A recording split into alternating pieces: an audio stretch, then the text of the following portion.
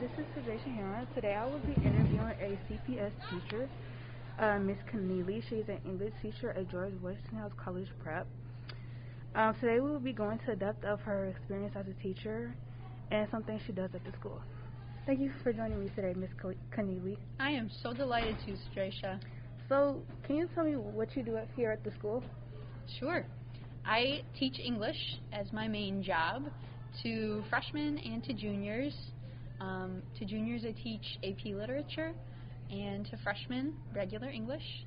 I also sponsor our school's GSA, the Rainbow Circle. Now, to go into depth about the Rainbow Circle, you're one of the sponsors of it. Can you tell me, how did it get started? Because I was introduced to the Rainbow Circle in freshman year. But how did it really get started? What, inspired you to sponsor it or, get it moving? Sure. So I'm lucky to be one of, what do we have this year, 6 sponsors, which is kind of amazing. We get to offer the Rainbow Circle twice a week after school because of just how many adults in the building want to support queer and questioning students. And I came in to Westinghouse and to the Rainbow Circle just about 4 years ago. And before that, Mr. Johnson, one of our social studies teachers, had been running the Rainbow Circle for about 7 years. And he started the Rainbow Circle because when he arrived at Westinghouse, he didn't love the culture or climate for LGBT students and thought, if I were a queer student coming to this school, I'm not sure I would feel supported by my peers. And from what he's told me, he also has close family connections with LGBT people and really wanted to make sure he was a part of making a safe space for us here at Westinghouse. So I think that's what led him to found the club. And for a while he told me, there would be 3 or 4 students who'd pop by. They'd meet maybe once a month. Now, we're sitting down the hall from a classroom full of maybe 15 to 20 students who come twice a week, a loud, rowdy bunch, really excitable.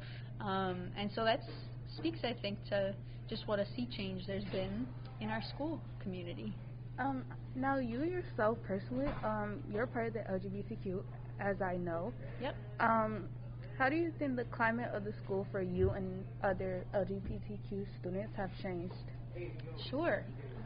Well, like I said, this is my 5th year here, and so I can only speak to the last few years, but I know that since I started working here, I believe when I started working here, I was the only openly queer teacher or staff member, and now we've got a whole cohort of people who are visibly queer or who are very open with their students about their gender identities or their sexualities, and so that's just such a gift and a blessing to have colleagues who share parts of my experience, who share parts of our students' experience. Students should never have to feel like they need a relationship with just one teacher to be to have their identities reflected back to them. So that's been one major change, is that there are many more queer teachers than there were just a couple of years ago.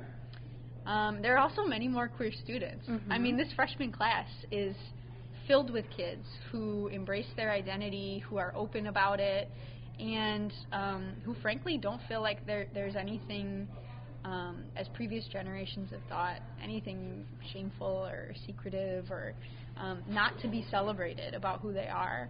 And so I'm hoping that there can be a kind of trickle-up effect, that this bright, vibrant group of freshmen who embrace their identities can help show some of the older students to be unafraid and unapologetic in who they are.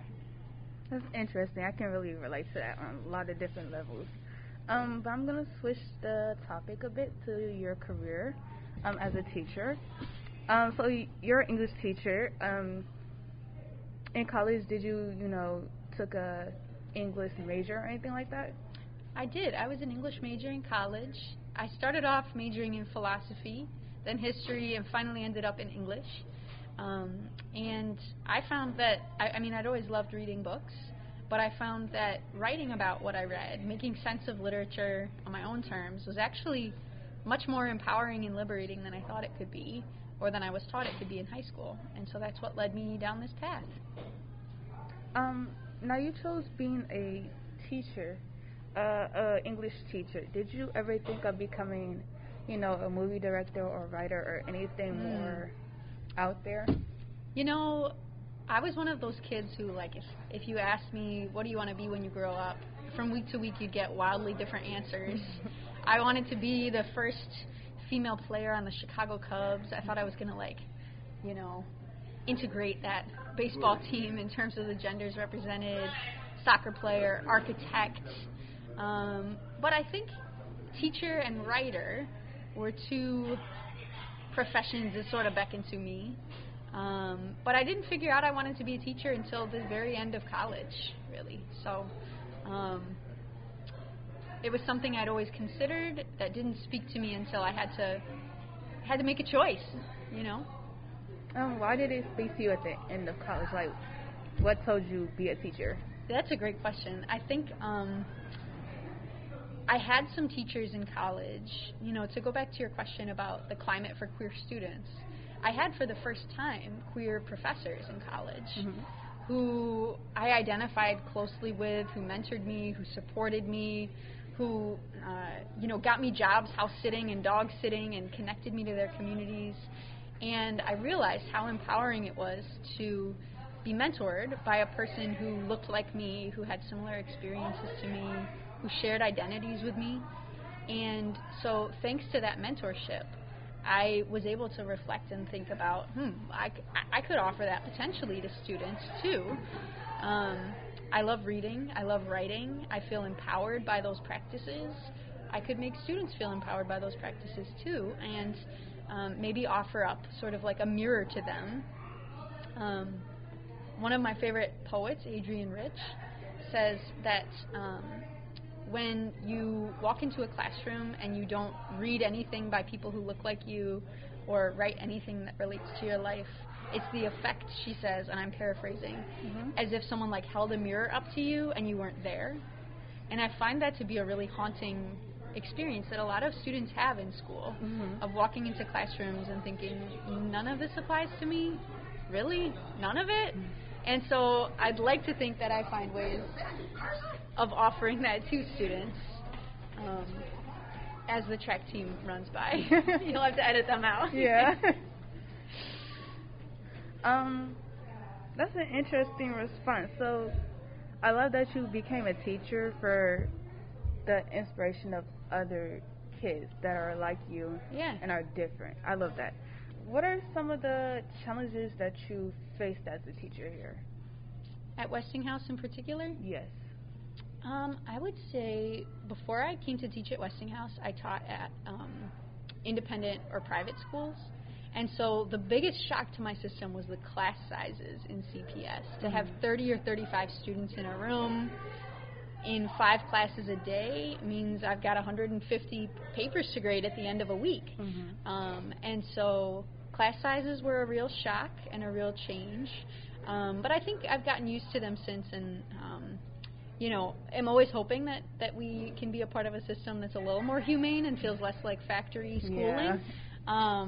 But in the meantime, I try to connect with students individually and cultivate even just relationships in passing, so that they feel like there's a little more personal touch when they walk into the room instead of just being herded into their seat and made to go to work. So this question is going to piggyback off of the question I just asked you. Sure.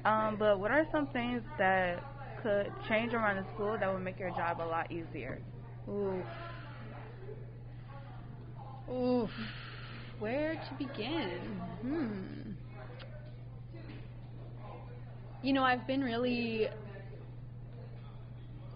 I've been really excited to teach students in AP Lit, in part because they are a really motivated bunch. They're really hardworking. Their motivation is internal, and in this post-pandemic or still mid-pandemic moment, I'm finding that a lot of students are, in a state of really low motivation, and I am in a state of really low motivation because we're all just so fatigued. There's a lot going on in the world around us, And the pandemic, I think, gave us permission to acknowledge that there is a lot going on in the world around us. We don't just need to put our noses down and do our work.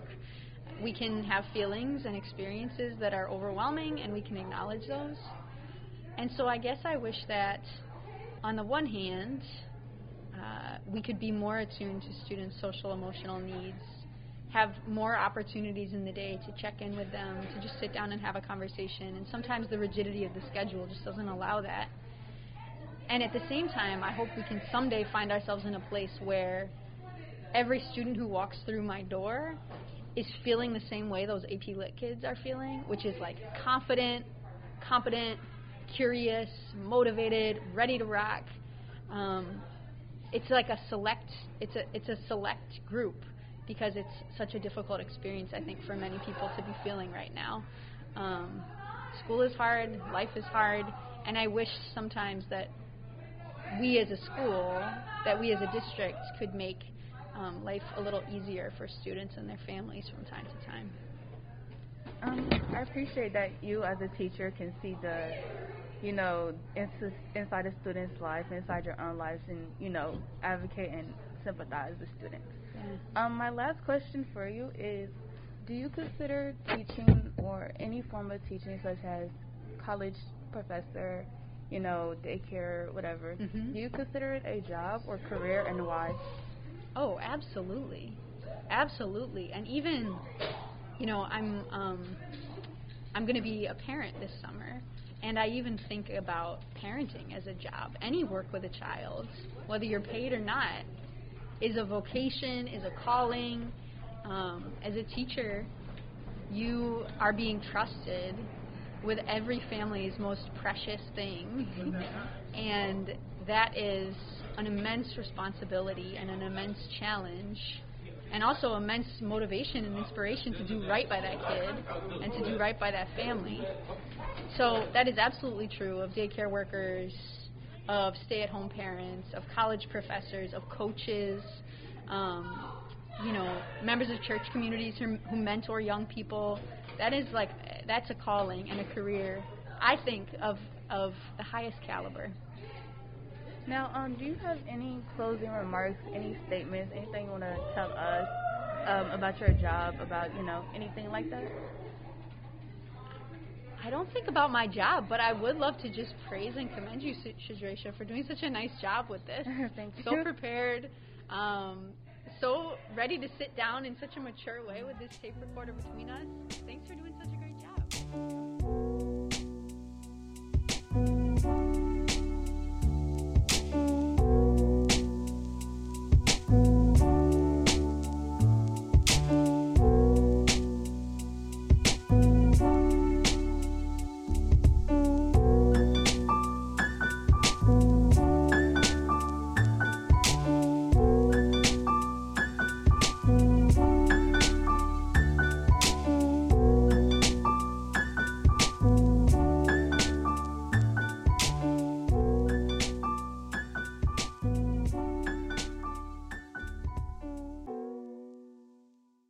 Today, speaking with Ms. Keneally, I learned that schools have to have a opening space for all diverse kids, from the disabled to LGBTQ, from students who are foreign to all students in general. Join us next week as we speak with Mr. Baker, George Westinghouse College Prep Vice Principal, his first year taking charge at the school. We will discuss how he became a vice principal at a high school. We will discuss controversial issues within our school, and we will discuss how his views on young people and taking a stand. Join us next week on Getting Down to Business.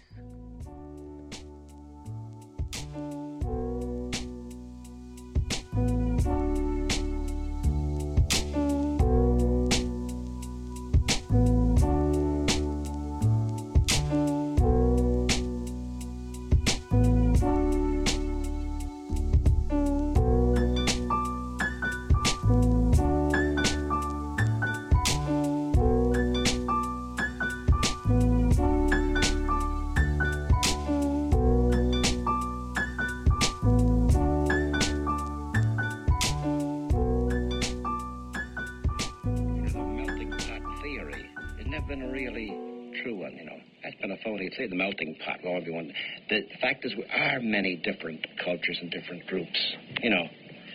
And the question is how cultures can maintain themselves and still be connected to others is the big issue. Well, that's where we get back into the music that you played to open the interview.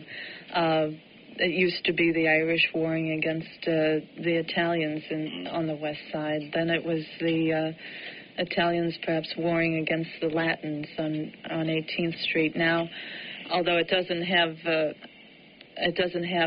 violent aspects of the old street gangs, the Hamburgs and so forth, you do have that same kind of paranoia in these neighborhoods about integration. And I think it's easy for people who live on Lakeshore Drive and in the suburbs to pontificate on it. But a lot of these people, we know both blacks and whites are victimized by other groups when a neighborhood begins to change. And neither group can really stand the economic loss of property values fluctuating. And I think it's as much an economic issue as it is the kind of bigotry that you see on All in the Family. It may be less a racial issue than an economic issue when somebody has to face the loss of who is barely making payments on his home now, who decides for one reason or another it's a better idea to sell, who has to find another home that he can afford, which he probably can't. It makes people uneasy. That was Studs Terkel discussion with Pat Tompkins on her background and her TV reporting career. You can find this interview on the WFMT Studs Terkel radio archive. I'd like to thank Ms. Keneally for sitting down and having this interview with me. Thank you, and have a good day.